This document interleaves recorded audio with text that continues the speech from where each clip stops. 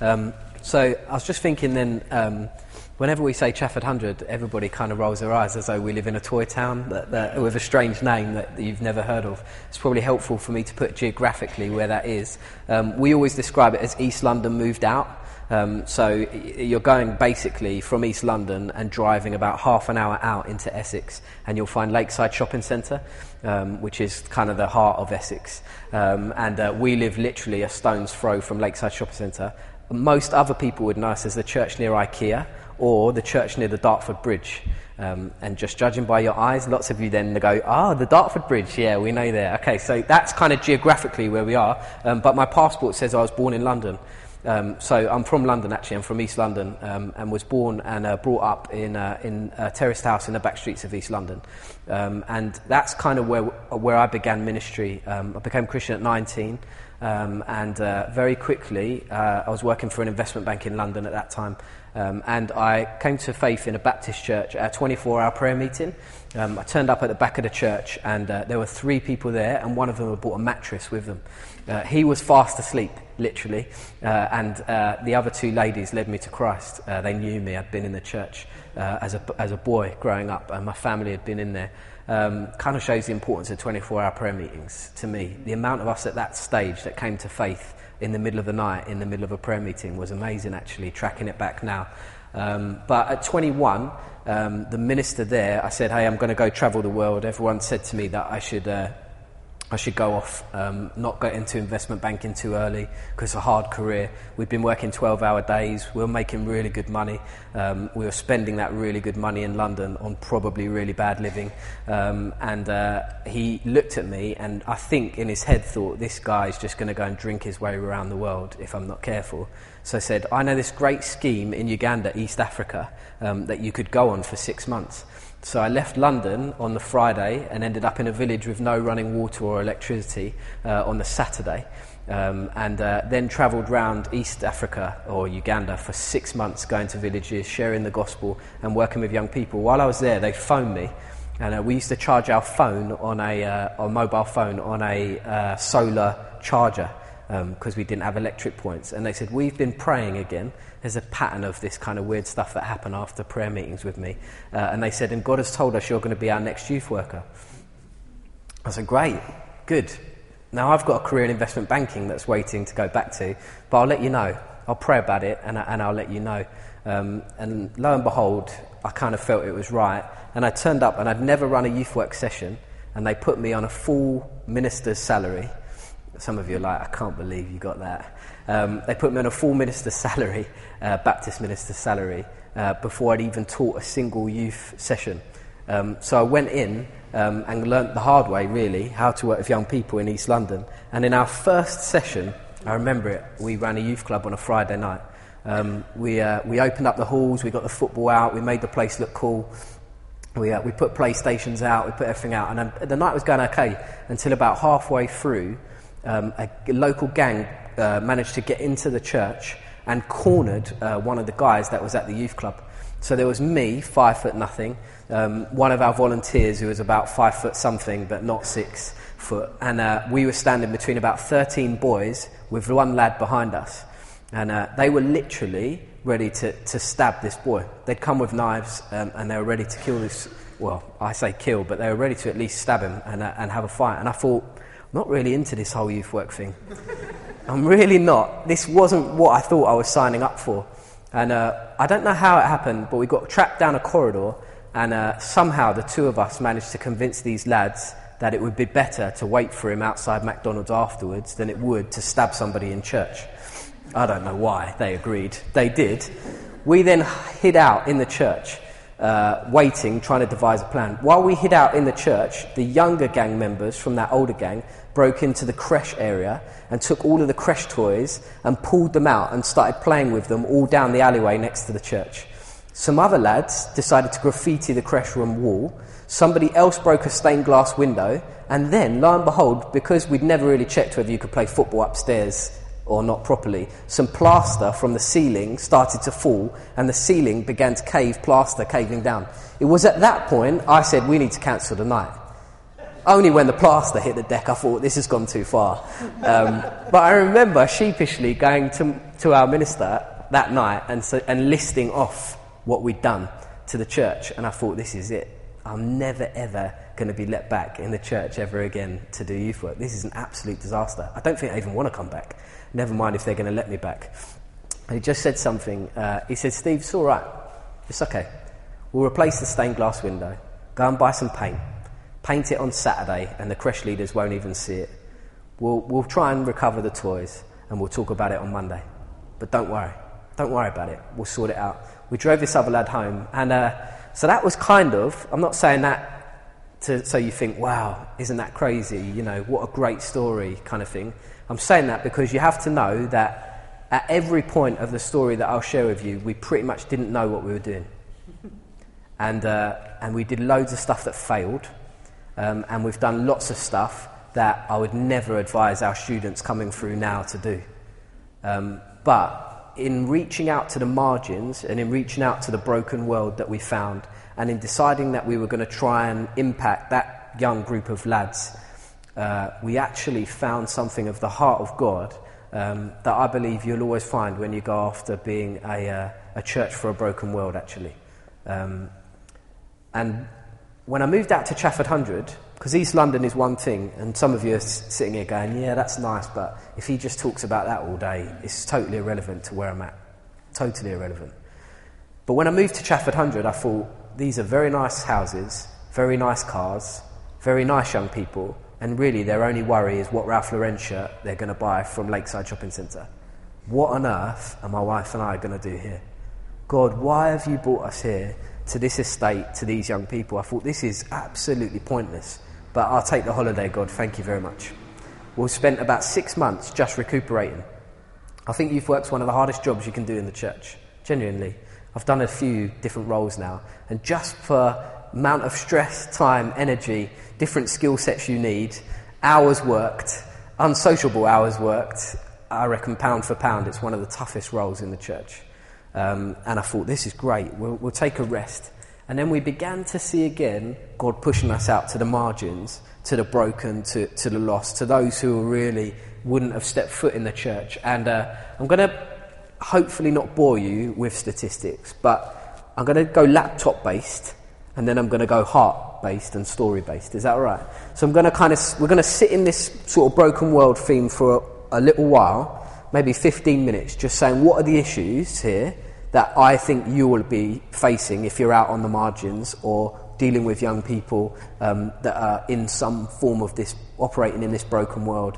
And then we're going to talk a little bit about our response and our story and what's happened. And I fundamentally think that the fact that you are prepared to come and sit and listen to me talk about youth work probably says that God has something for you in this.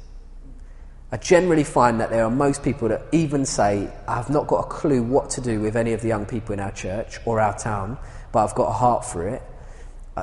Often people just say, yeah, but why me? I'm too old, or I'm really not the right person, I'm not very outgoing, or I'm not this or I'm not that. But just desperately want you to stay with me, because I actually think the fact that you've turned up, you've showed up, and you're prepared to wrestle this out probably means you've got something to give that generation. So we'll start there, and then we'll share the story, and then hopefully, if I'm well behaved, we'll have time for a bit of a Q&A at the end, and I hit time. Here's my disclaimer right now. This is my first day pretty much back at work, and I've got a 3-week-old daughter at home. So I'm not sleeping much right now. I've got a 3-year-old boy and a 3-week-old daughter. So I may ramble. If you see me glazing and rambling, just have the grace for the nights that I haven't been sleeping.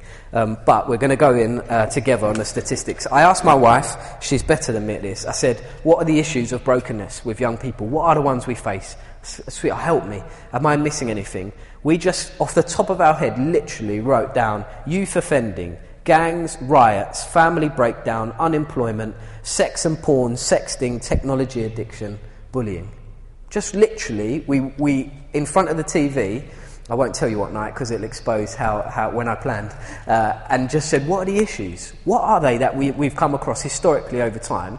And I wonder, you may throw 2 or 3 more into that, mix. You may take a couple out of that mix for your circumstance or for where you are, but I think generally speaking, these are the kind of big picture areas of society that generally flag up when we're talking about young people. The Youth Justice Board meet and write reports on youth offending, and they identified the risk factors for young people that go into offending as low income, poor housing or living in a disadvantaged neighbourhood, poor parenting and discipline, low achievement beginning in primary school. You really have to know this, that you can track a young offender. They begin tracking from primary school. There are markers that will flag. Some of you are like nodding yes. You're probably primary school teachers. There are markers that start to occur even in primary school. Aggressive behaviour, truancy, leaving school without qualifications, becoming unemployed, or becoming young parents. They list one of the preventative factors, one of the key factors that stops a young person becoming a young offender as this: a link with teachers, with other adults and peers who hold positive attitudes and model positive social behaviour. That should be your church, shouldn't it? I would bet money that in your church I would find teachers, other adults or peers who hold positive attitudes and model positive social behaviour. I don't know whether your church yet is reaching the margins that it would say, hey, we've got people in our church who have low income, poor housing, poor parental supervision and discipline, aggressive behaviour and a truants. But as soon as you start to do an outreach project of any shape or form, I bet you'll start to find young people that are. The Guardian newspaper, Boris Johnson, love him or hate him, the Mayor of London, said this: today, excluding children from school is a fast track to a life of criminal activity, low aspiration and unemployment, and must only be used as a last resort. He then, in the same article, asked the former director of the prison service across the whole of the United Kingdom, and they said the young people excluded from school each year might as well be given a date by which to join the prison service later down the line. Just sit with that for a second. In your town, in my town, the young people that are excluded from school, secondary school, should be given a ticket with a date on it that tells them when they are going to be connected with the prison service that is closest to you. And that's somebody who heads up the whole system, that's seen it in and out, that's been all over the country and seen how this works. That's brokenness. That is brokenness. Because the numbers of pupils that have been excluded from primary schools is going through the roof. Never mind secondary schools in the UK at the moment. The discipline issues that are happening in schools, to the extent at which now we have calls for knife arches in many of our London schools to scan students before they come in. Let's just sit in that brokenness for a while before we really say, what can we do? We almost need our heart to break to say, we've got to do something, haven't we? We've got to do something. The National Literacy Report from the Literacy Trust in 2008 said it is unequivocally clear that basic literacy is essential to future success. 70% of pupils permanently excluded from school have difficulties in basic literacy. 25% of young offenders are said to have reading skills below those of the average 7-year-old. 60% of the prison population is said to have difficulty in basic literacy skills. Now, so I don't know what you think when you read this. I don't know. Sometimes it's shock. What I think is this: there are 250, 300 adults in my church. If we can identify from primary school people that have low achievement, if we know that low reading levels are a huge marker, an indicator for those who will end up as part of the prison population, why on earth would we not partner up the people in our church who are retired and say they've got nothing to give to youth work and say, could you teach a 6-year-old how to read? Could you sit with them for an hour and just read with them? Why wouldn't we do that? And that's where we kind of got to. We got to this of saying, I watch the news and I live in East London, and at this time we were having stabbings pretty much every single month. It was hitting the news that young people were dying in our neighbourhoods. And it was too big. It overwhelmed me. The brokenness of it overwhelmed me, and we didn't know what to do.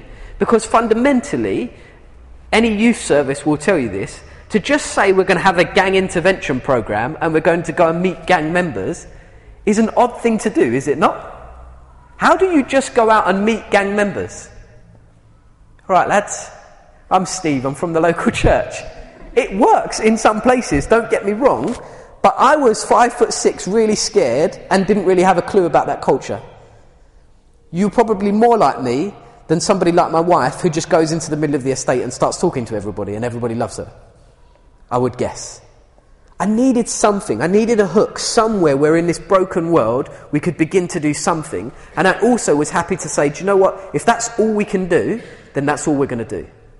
But let's do it really, really well. So let's not worry about trying to solve everything. But if we could make sure that every 6-year-old in our town has a reading level of a 6-year-old, then these statistics tell me we could do something about long-term youth offending in our town. You've got a project, haven't you? Right there.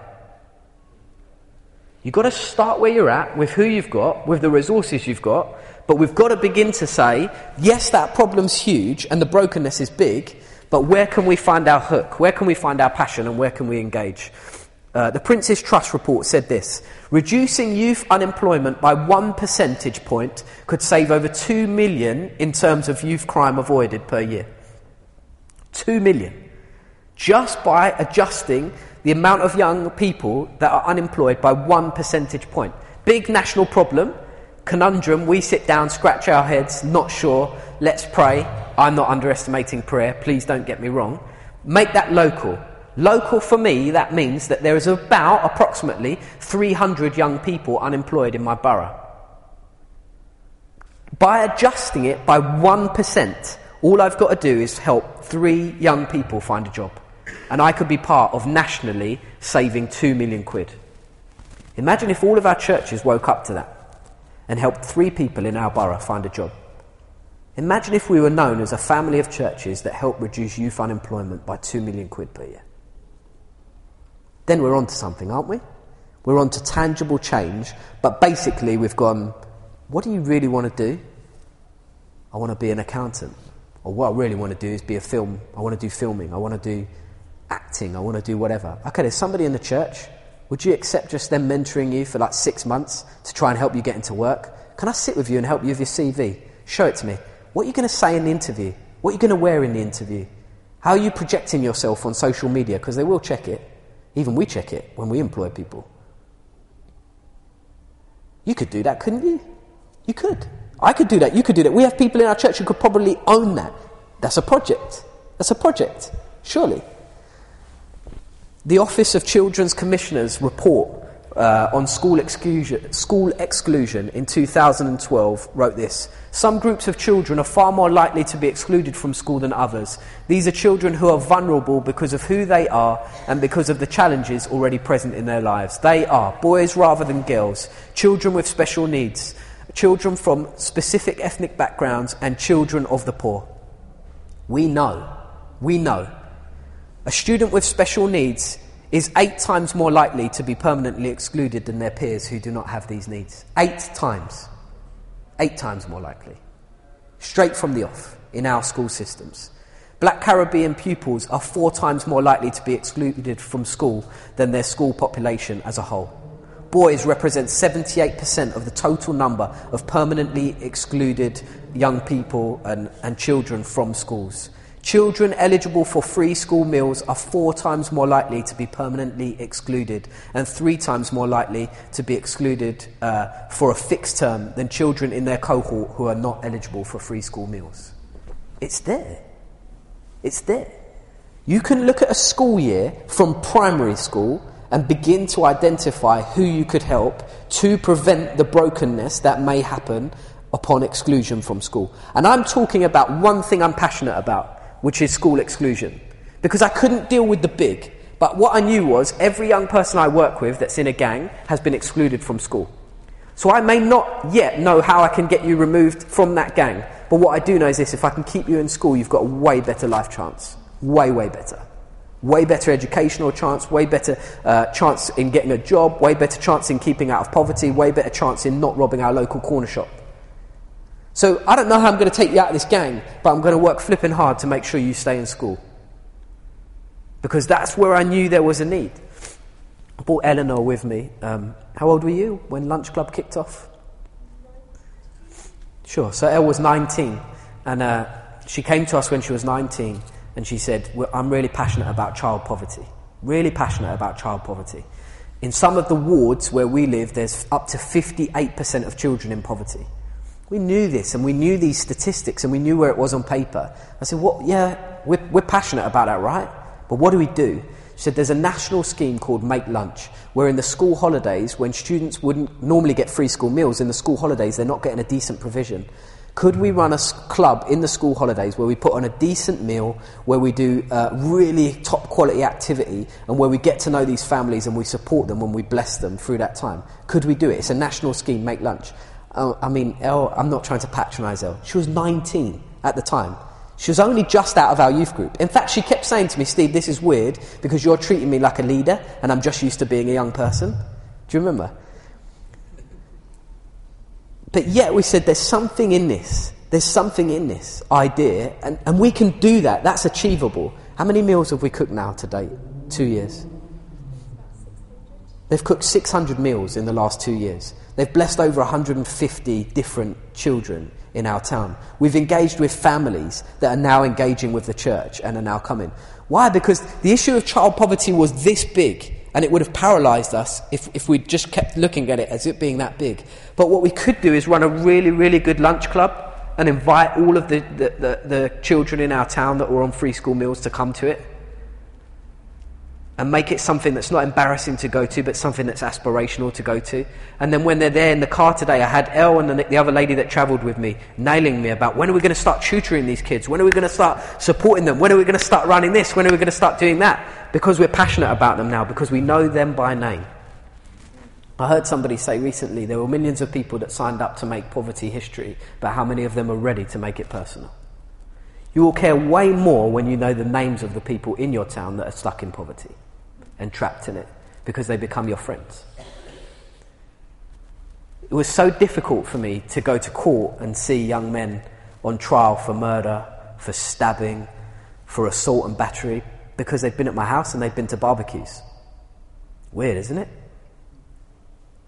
Weird when you start having a murderer around for a barbecue. They was a friend. And I don't justify what he did. He should never have gone out with a knife that night. He shouldn't, should he? But he was my friend. We used to play football together.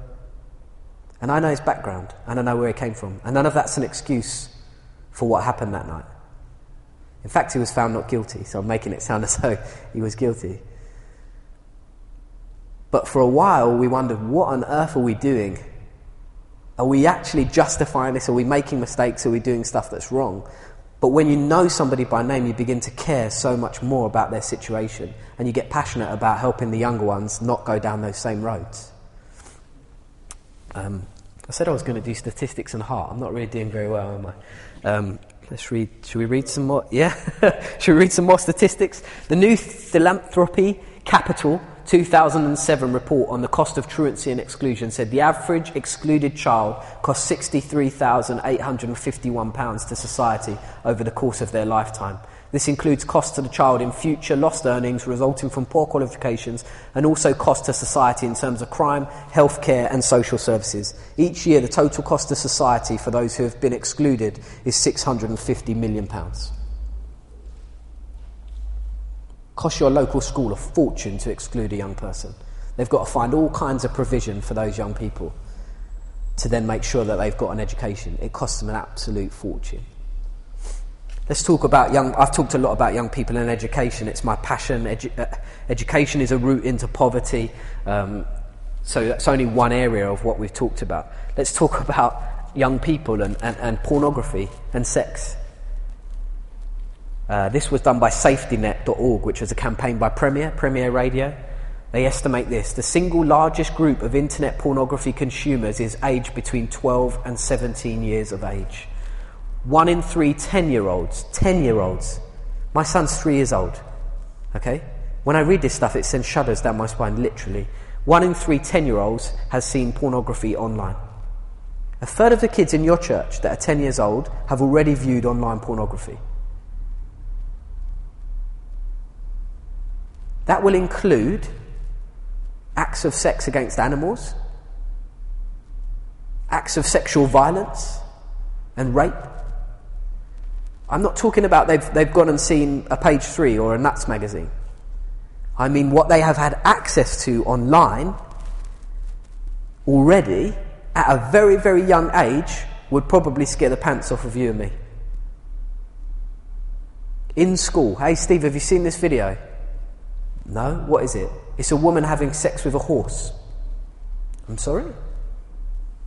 In school, in secondary school, the video going viral, being passed from mobile phone to mobile phone. So-and-so X isn't in today. Why? Because we all saw a picture of her with her boobs out, and it's been passed around the school, and it's being texted from person to person in the school. And she is so ashamed that she sent that she will now not come back to school. In our local schools, in your local school, this isn't my issue and my local school. I live in Chafford 100. I live in the town that you thought was middle class, kind of, toy town, somewhere out in Essex. It must be happening here in Norfolk. Am I right? Okay. It must be happening in Devon. It must be happening in Edinburgh. It must be happening in Manchester. It must be happening in Leeds. These are national surveys. 81% of young people aged 14 to 16 regularly access explicit photographs and footage on their home computers. 81%. I watched a TED talk recently about the United States, and they wanted to do a survey on the impact that porn, an extreme porn, was having on the brain. The reason it took them so long to be able to do the survey was they couldn't find a control group amongst young men.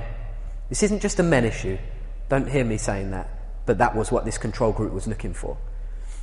The reason they struggled to find a control group was because in the States they couldn't find a big enough group of young men that had not yet seen internet pornography to be able to balance out the statistics to have a median group. Eventually, they had to find a group of young men who decided to give up watching online pornography to be the median group. Is that right, statistics, Dan? The median group? You're more intelligent than me. Yeah. He's nodding, it sounds right. Is that right? The what? The control group. Thank you. The control group. Imagine. You can't launch a study because you can't find young men that haven't yet accessed internet porn. It's broken. You don't need me to stand up here for another half an hour reeling off one after the other. We've not talked about bullying. We've not talked about social media. We've not talked about gangs. We've not talked about the London riots that happened. But when you hold this into perspective, we've not talked about unemployment. Most young people now are coming into a very, very different economic story than you did. You came into a different economic story to your parents, yes, but they're coming into one totally different to you. All they've ever known is recession. That's all they've known. They've only known a deflated housing market, a bubble, something called a credit crunch, which has now meant that they don't really have much chance of getting a job. Equally, we've said that to go to university, you'll probably be about £40,000 in debt. And that won't necessarily guarantee you a job to pay off that debt.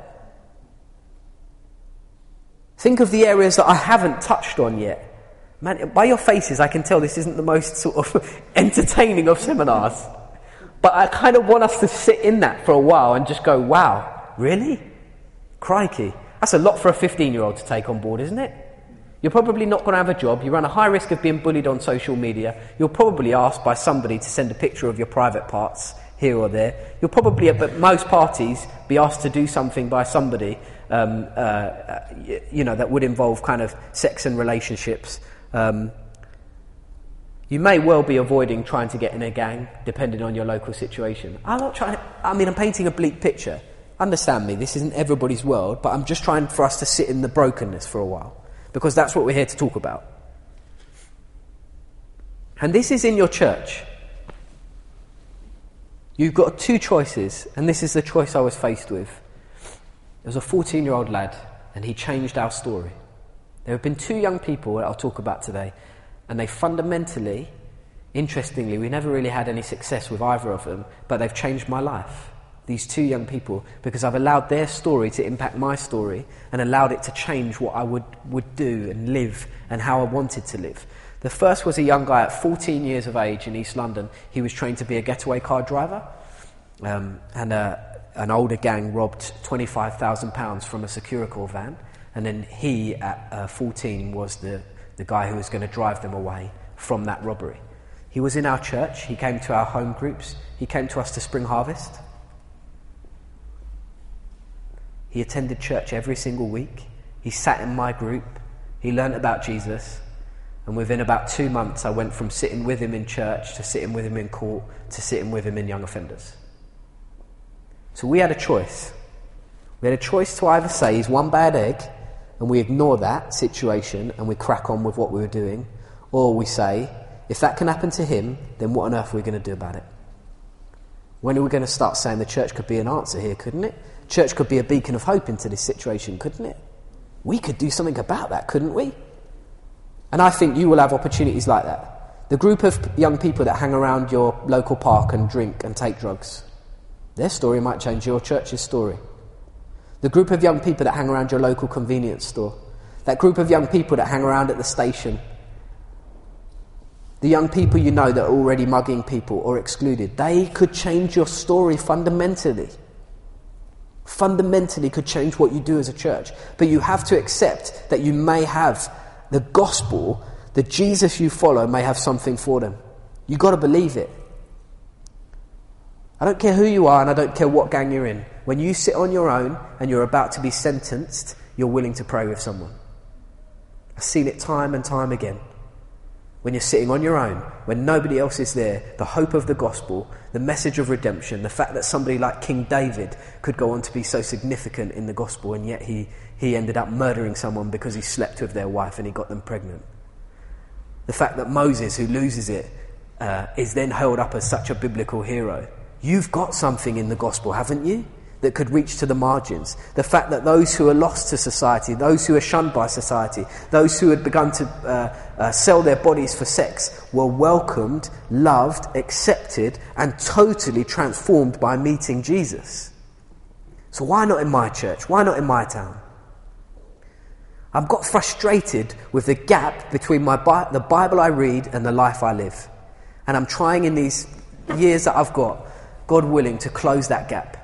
That I may somehow believe, as faulted and flawed and imperfect as I am, that a story that our church could live out could be a story that I could imagine be written on the pages of the Bible. We lost out. It's already been written and agreed. We can't put any additions. There's a scary bit right at the end of the book of Revelation that warns against it. But could you imagine your church's story with young people being on the pages of the scriptures? Could you imagine it? Can we close the gap between what we believe about Jesus in theory, that he reached the margins and the lost, and those that are trapped in poverty and those that are in prostitution? Can we close the gap and actually say that the Jesus I follow in 2014 could still have something to say to young people and people trapped in that situation and similar situations to it? So that's our kind of heart. I'm going to move away from the statistics and hopefully try and cheer you up a little bit. So we tried some stuff in East London. We ran a pupil referral unit. We ran a youth club. We ran a football team. We started to work with young people in local gangs. We started to baptise young people. We started to share our stories. We did nothing that you probably couldn't do. We had no fancy programme. We had a pretty bad youth club on a Friday night that was the hardest thing I ever ran. We desperately told people that because it was a religious building, like, please don't mess about, fight or ruin it. And somehow that kind of worked in keeping the peace. But hey, we were blagging it, to be honest. We prayed with them every single week and got to the stage where they really wouldn't listen to a God slot. So all we basically said to them every week is, we love you so much that we just want to pray for you. Is that all right? And they said, yeah, we love that. Okay, cool. We'll just pray. I'm not really going to say anything else. I'm just going to pray for you. We had conversations. We worked with young people. And then my wife was working on an estate in Walthamstow where she took a bus on there and she worked with young people. We moved that to Chafford 100 and we just got really passionate about our local school. Because of this connection again, that young people that were being excluded kept being the ones that were turning up in these gangs. So our local school in Chafford 100 invited us. It kind of worked because somebody before me had done a semi-placement with the school. So there was a vague link in there. What happened is that the school had the local council running a youth club in the school. The council were doing a really, really bad job of running the youth club in the school. So they got rid of them, and then they asked the church, you guys are kind of used to running youth clubs and stuff. Would you be up for thinking about taking this over? We took over the youth club, and we started to serve in the youth club. There's about 900 people that go to school, and every one of those 900 people was invited to come to the youth club. So that was a bad idea, wasn't it? Yeah, because on any night, even if only like a third of those people turn up, you're already way blowing every single child protection ratio you've ever seen in your life. And you're probably not able to do it. So we kind of realised that was a bad idea, and then said, we'll just do it for 1 year group. We'll focus on year 7, we'll do it as transition. So we started to run a youth club. As we got to know the young people, and I'm just going to rattle through our story and then kind of let you ask me some questions about it if we've got time. As part of that, we approached the school, and our language was simply this: how can we help you? We're here in your community. How can we love you? We love what you do. We know you've got a really hard job. We are working with young people in the community, and you're working with them way more than we are. How can we help you do what you do really, really well? Because we think a really good school in our community will make for a really healthy community. We also think a really healthy church would make for a really healthy community. And we know that you do school really, really well, and would you let us do church really, really well? We kind of don't want you to do church, and you probably don't want us to do education, but can we really bless you in what you're doing? That's the kind of language you use. And it blew the head teacher away. Really? You want to help us? Yeah. Do you want us to pay you? No, don't worry about it. What can we do to help you, serve you, bless you? It's a God thing, isn't it? You want to bless people and serve them. It catches them by surprise, though, because the church isn't known for that. I don't know why. That's to our embarrassment, isn't it? But we said, well, we just want to support you, help you. Well, man, we've got these kids in year 9. We'd love you to mentor them. They're pain in the butt. Can you help us? Yep. I said, okay, we'll work with one student. So for a whole year, I went in 1 day a week, and I mentored for 1 hour a week, one student. I then started to meet their family. I started to get to know them. Mum started to call me up and say, hey, he's kicking off at home. Can you pop round tonight just to have a chat with him? Yeah, okay. I'll go round. He busted up his whole house once. So the next day we repainted his whole house, and I taught him how to patch up with plaster, whatever it's called, the stuff from B&Q that you patch in, polyfiller. I'm really good at DIY. We painted his house. We painted the room he'd smashed up. We fixed it with polyfiller. I said to him, what have you learnt today? He said, I've learnt that it takes 8 times longer to fix this place than it did to smash it up, and I'm not going to do it again. I went back next week, and his mum says, Steve, you never believe it, but he's painted about 2-3 other rooms. He really enjoys it. And he's fixed some holes that he punched in his own wall because you taught him how to do it. Not very well. They're probably still there by now because I'm not good at DIY. I think you could do that. I think your local church can do that, can't it? And if that's all it does, that isn't that's all it does. That is, man, that's what you do. You help that one young boy connect with his mum, connect and not kick off in his house, and stay in school for a whole year. That's what you do. So we did it for a whole year. Next year, we did a few more. We mentored a few more kids. We roped in a few more people. We ran the youth club even better than we were running it before. We started the lunch club that we were running. And then we're onto something here. Because serving our community like this seems to be working. This year, we're kind of 4 years on now. We're mentoring 34 young people or primary school students in our community. So far this year, and man, we've got 1 term to go. We've not seen anyone excluded. Of 34 students that were given to us as the key students in both the local primary school and secondary schools that were going to be excluded that year were there no intervention. We have seen not one excluded. I'm proud of our volunteers. I'm proud. I don't even claim the work that they did. We just kind of kicked it off. I'm proud of them because our church is turning up for half an hour or 1 hour a week in young people's lives and making a difference and keeping them in school. And we may not be able to solve the huge gang issue on the fringes of London, but we can keep 34 young people and primary school students in our school in education. And we can make sure they know a trusted adult. And we can make sure they've learnt that the church wants to love them, bless them and support them. We can. Imagine if we could do that nationally as the church. It had such an impact that I got invited to the local council. I was quite nervous, you know. It's a weird thing for me. I'm not into that kind of whole deal. Sat down, I was introduced. This is the head of Safer Neighbourhoods. This is the head of youth offending. This is the head of local police. Da-da-da-da-da. Okay. Why have you invited us here? I'm sitting there. This is Steve Morris. He's from the local church. We have invited him here to tell you their church's story because with no money from us, they have hit so many of our objectives that we had at the beginning of the year that we need to know what they're doing. And after he has finished speaking, I want you all to go round and tell him how you can help him do what they are already doing better. Wow.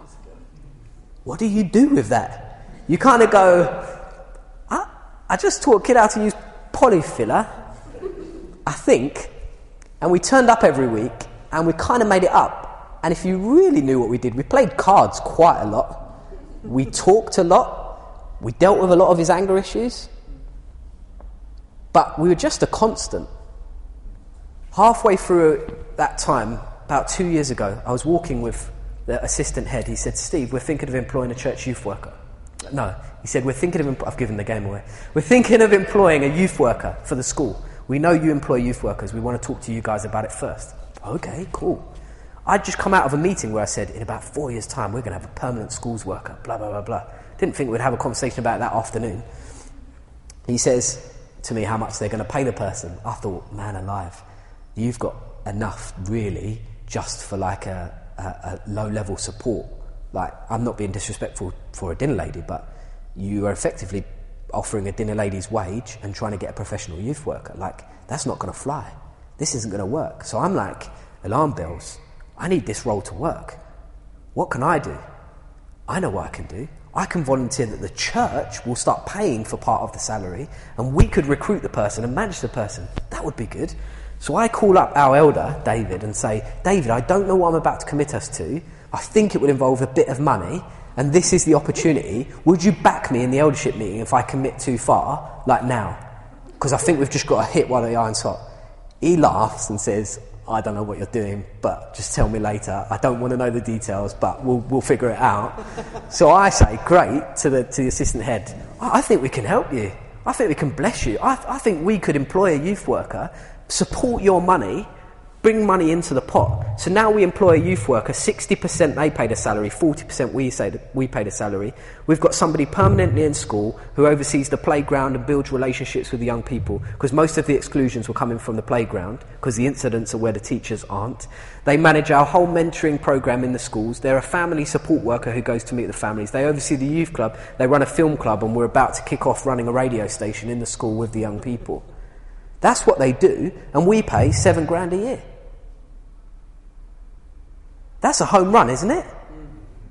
If you could get that for $7,000 a year in your local school, then he looked at me absolutely flabbergasted and said, I have no idea what you think you're getting out of this, other than helping us.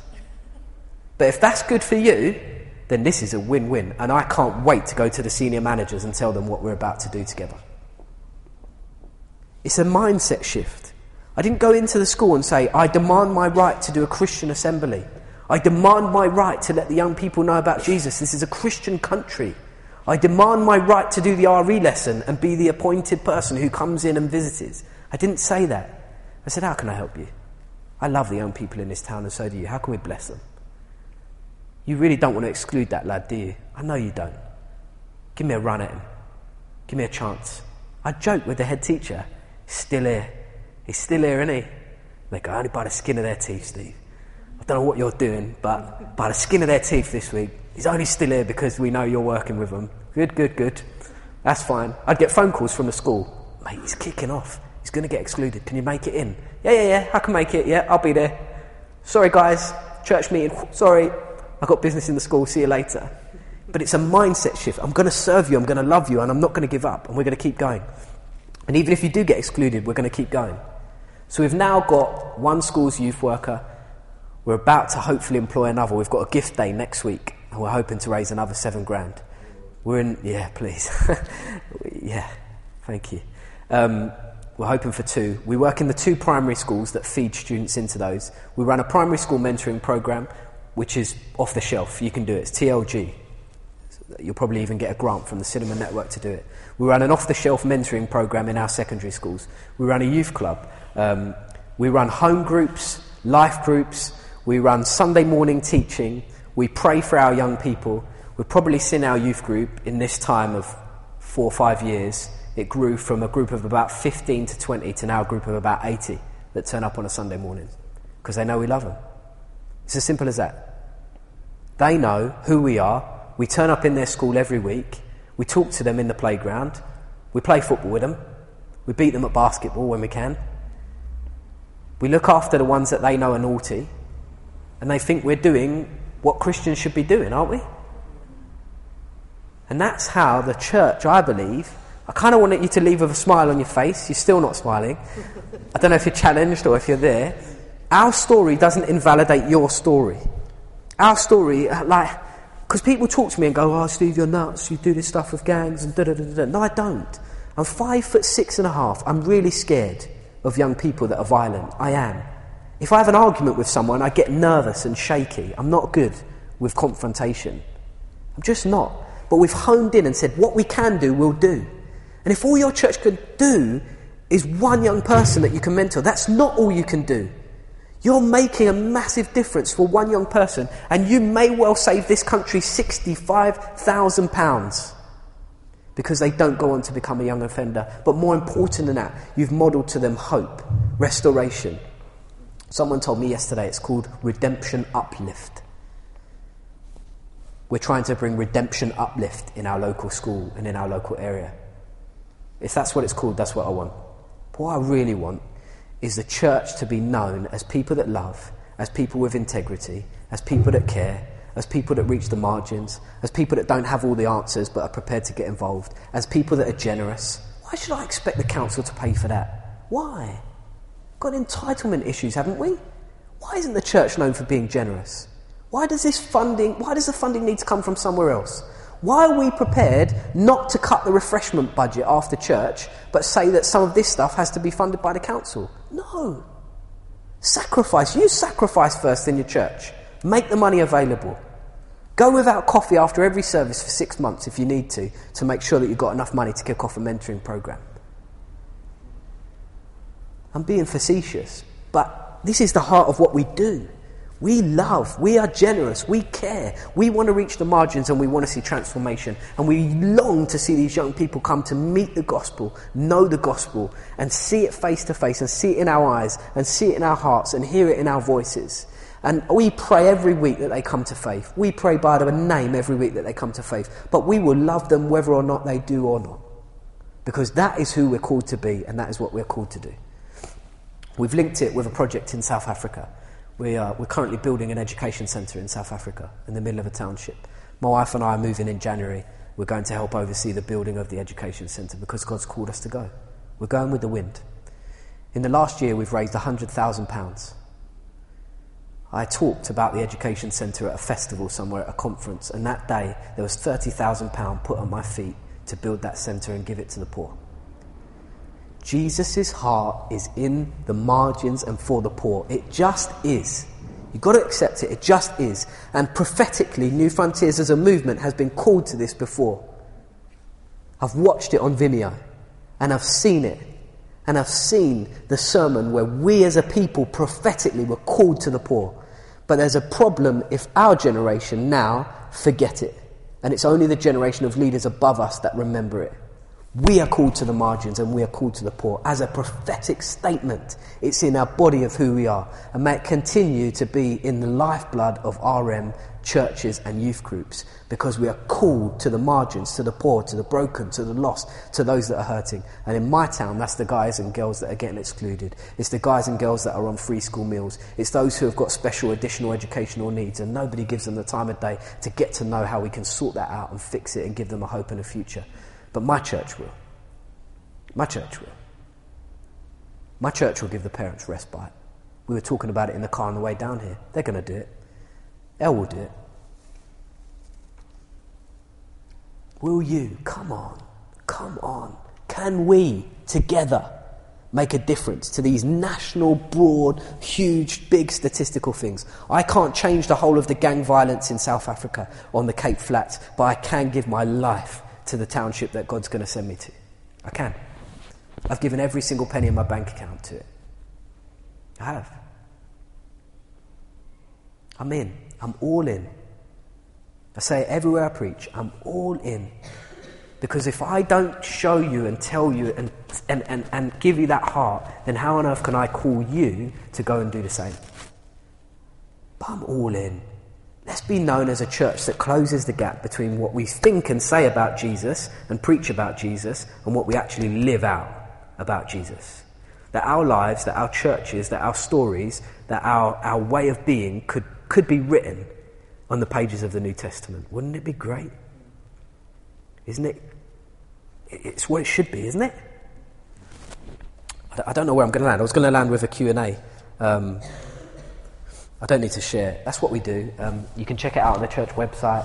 We're toying with the idea of doing kind of a day where people can just come and visit us. We've had a few people, by the grace of God, say, we want to come view what you're doing. We really want to get to know the nuts and bolts. We've got contracts. We've got service level agreements. We've got all the practical nuts and bolts. We franchise every project going. We're not trying to make a project that goes national. We're trying to do a local church project. That's what my heart was. Not trying to do a big deal. But we may do a day in September locally where people can just come and kind of learn the nuts and bolts. Because I've just given you the inspiration, not the kind of what do we do on Tuesday at 9 o'clock. Like stuff. We may do that. If you're interested in that, let us know. You can pick up what we do on the church website. If there's burning questions now, it's like 28 minutes past. Throw your hand in the air and ask me, and for the next 2 minutes, yeah. You talked about the Cinnamon Trust. Yeah. Who Elle applied for that funding. The Cinnamon Network, from what I understand, were given a contract by Tear Fund. This guy called Matt Bird. He was given a contract by Tear Fund, quite a few hundreds of thousands of pounds, to engage the local church in starting up projects. So certain projects like Make Lunch, what I talked about, making lunch in the summer holidays, TLG mentoring in primary schools, they've been accepted by the Cinnamon Network as franchise projects which you can use. So you can apply to the Cinnamon Network for £3,000 to kick off one of those approved projects in your local area. If you go to Cinnamon Network in Google, you'll find way better explanation than that. But that's the basic nuts and bolts of it, isn't it? Yeah. People are nodding, so that's it. Is that right? Is that okay? Does that answer, yeah? Did you have a question? Are you waiting? I was just going to say that a local charity, Open to Action in our town, is also funded by them. It's anything social action based. They will provide funding. Yeah, there you go. It's £3,000 start-up funds, or there's even some bigger pots now, if you've really got an idea. Let me lay down one or two principles that we do. We haven't made this a charity. I have no beef with people that do make it a charity, none at all, but that's a decision you've got to take. When you start running projects, you've got to decide, is this going to be a separate charity? And there are big advantages to doing that, or is this going to stay within the lifeblood of the church as a project?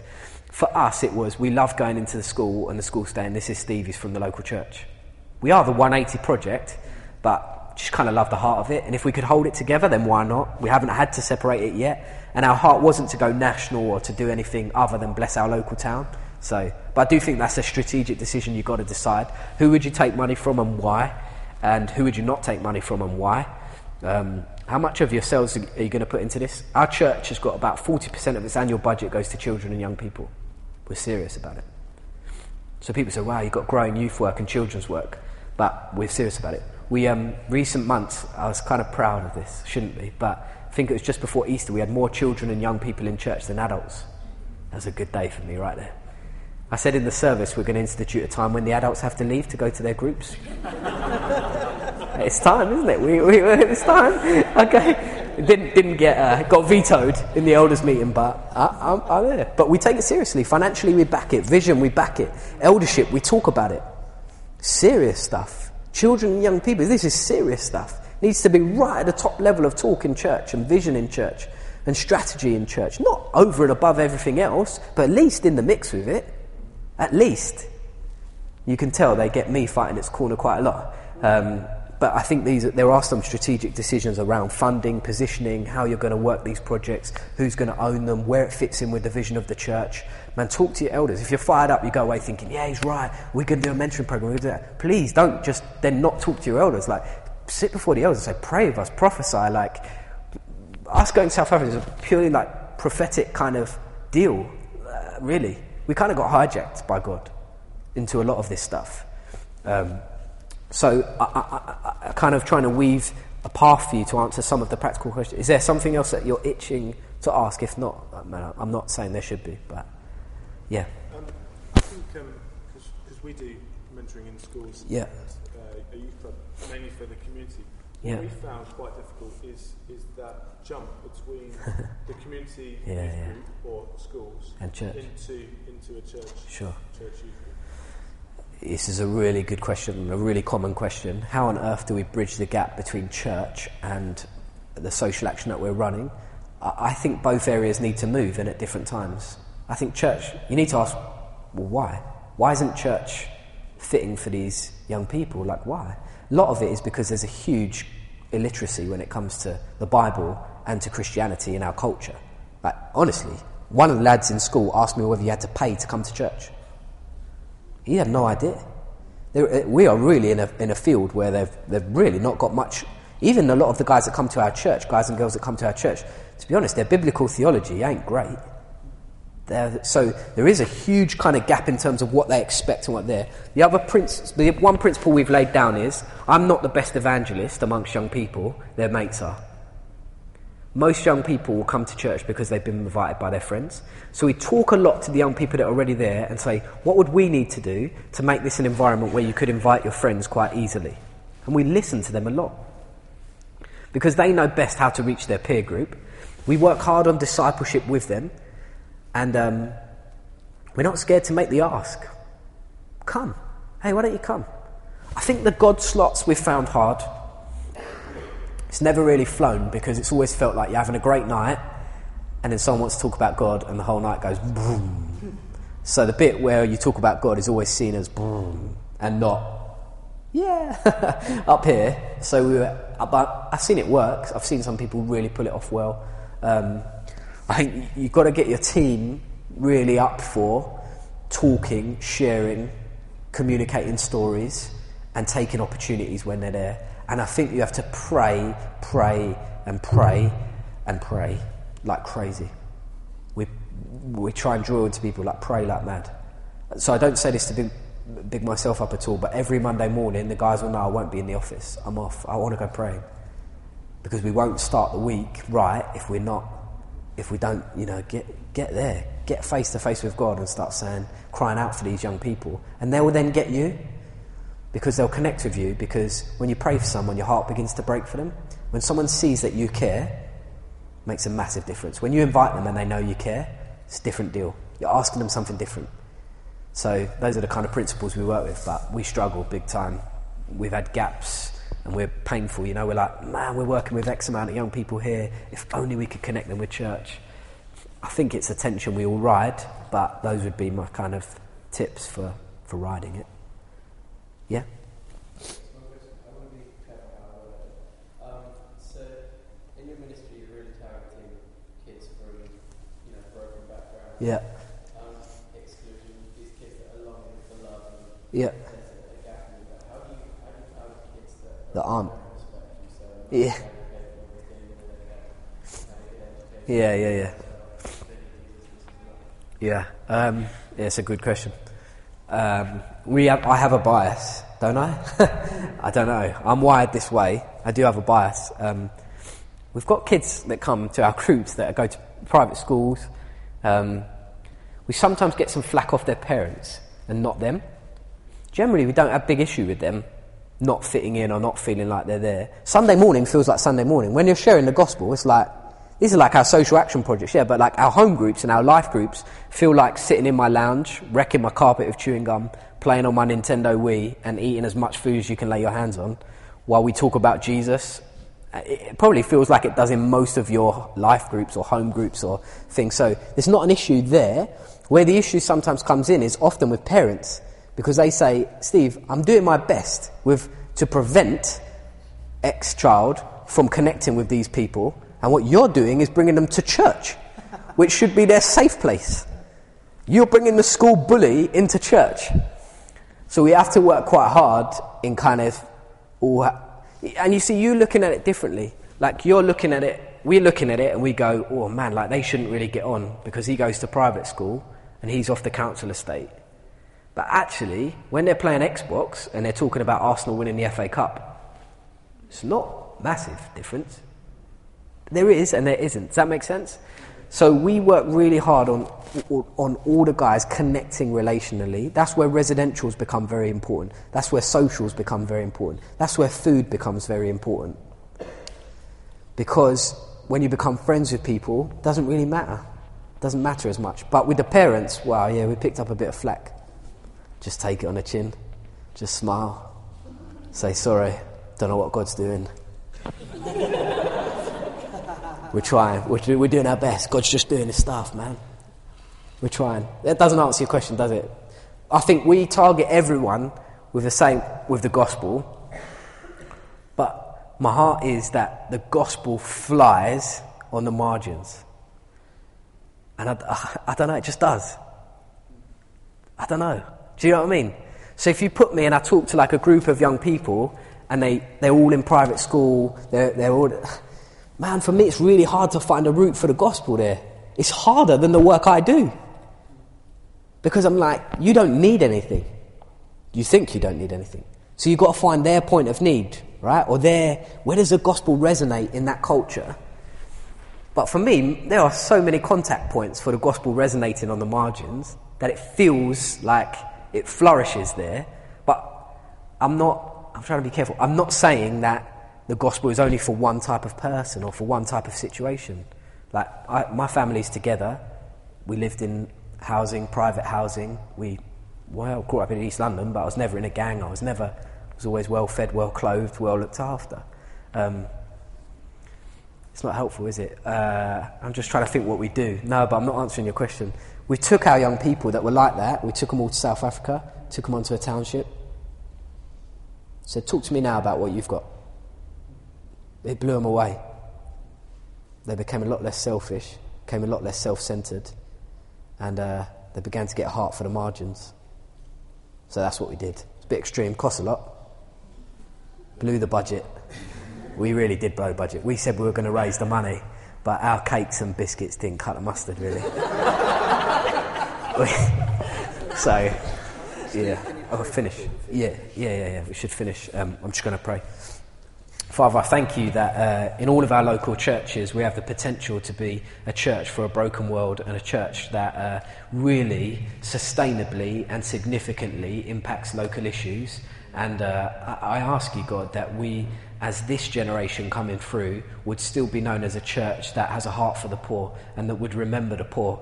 God, I've seen it on YouTube and Vimeo, Lord. I wasn't there, but I want us to carry it and to live it and to build upon what those before us have given us as a foundation. And Lord, I pray that the towns where our churches are would be exclusion-free towns. I pray the churches in our movement would be churches that reduce child poverty tangibly in their local areas. I pray for those who don't come from those kind of backgrounds and aren't hit with those issues. I pray those young people would capture such a heart for their local communities that they'd be front of the line in serving on the ground in these projects, that they'd be mentors, that they would be going overseas, that they'd be transforming the outlook for those of their peers and those of their friends and those beneath them who look up to them that are trapped in these cycles. And God, I ask you that your gospel would go out in power in areas where people think there's going to be no movement amongst young people and no chance for the gospel to spread or take root. I pray our churches would see an absolute blossoming of youth work, of young disciples coming to faith on the margins and in those kind of situations. Pray local gangs would be just taken out and wiped out by the gospel. I pray local families would be transformed and have their debts cleared up and cleaned up by support from the church. I pray whole families would come onto Alpha courses. I pray that whole estates would see work that goes on them, Lord. I pray those in financial position would serve and love giving and live in generosity. I pray we get known as generous, loving churches with integrity and a heart for the least, the last, and the broken, God. In Jesus' name, amen. Wow. Shall we just thank Steve?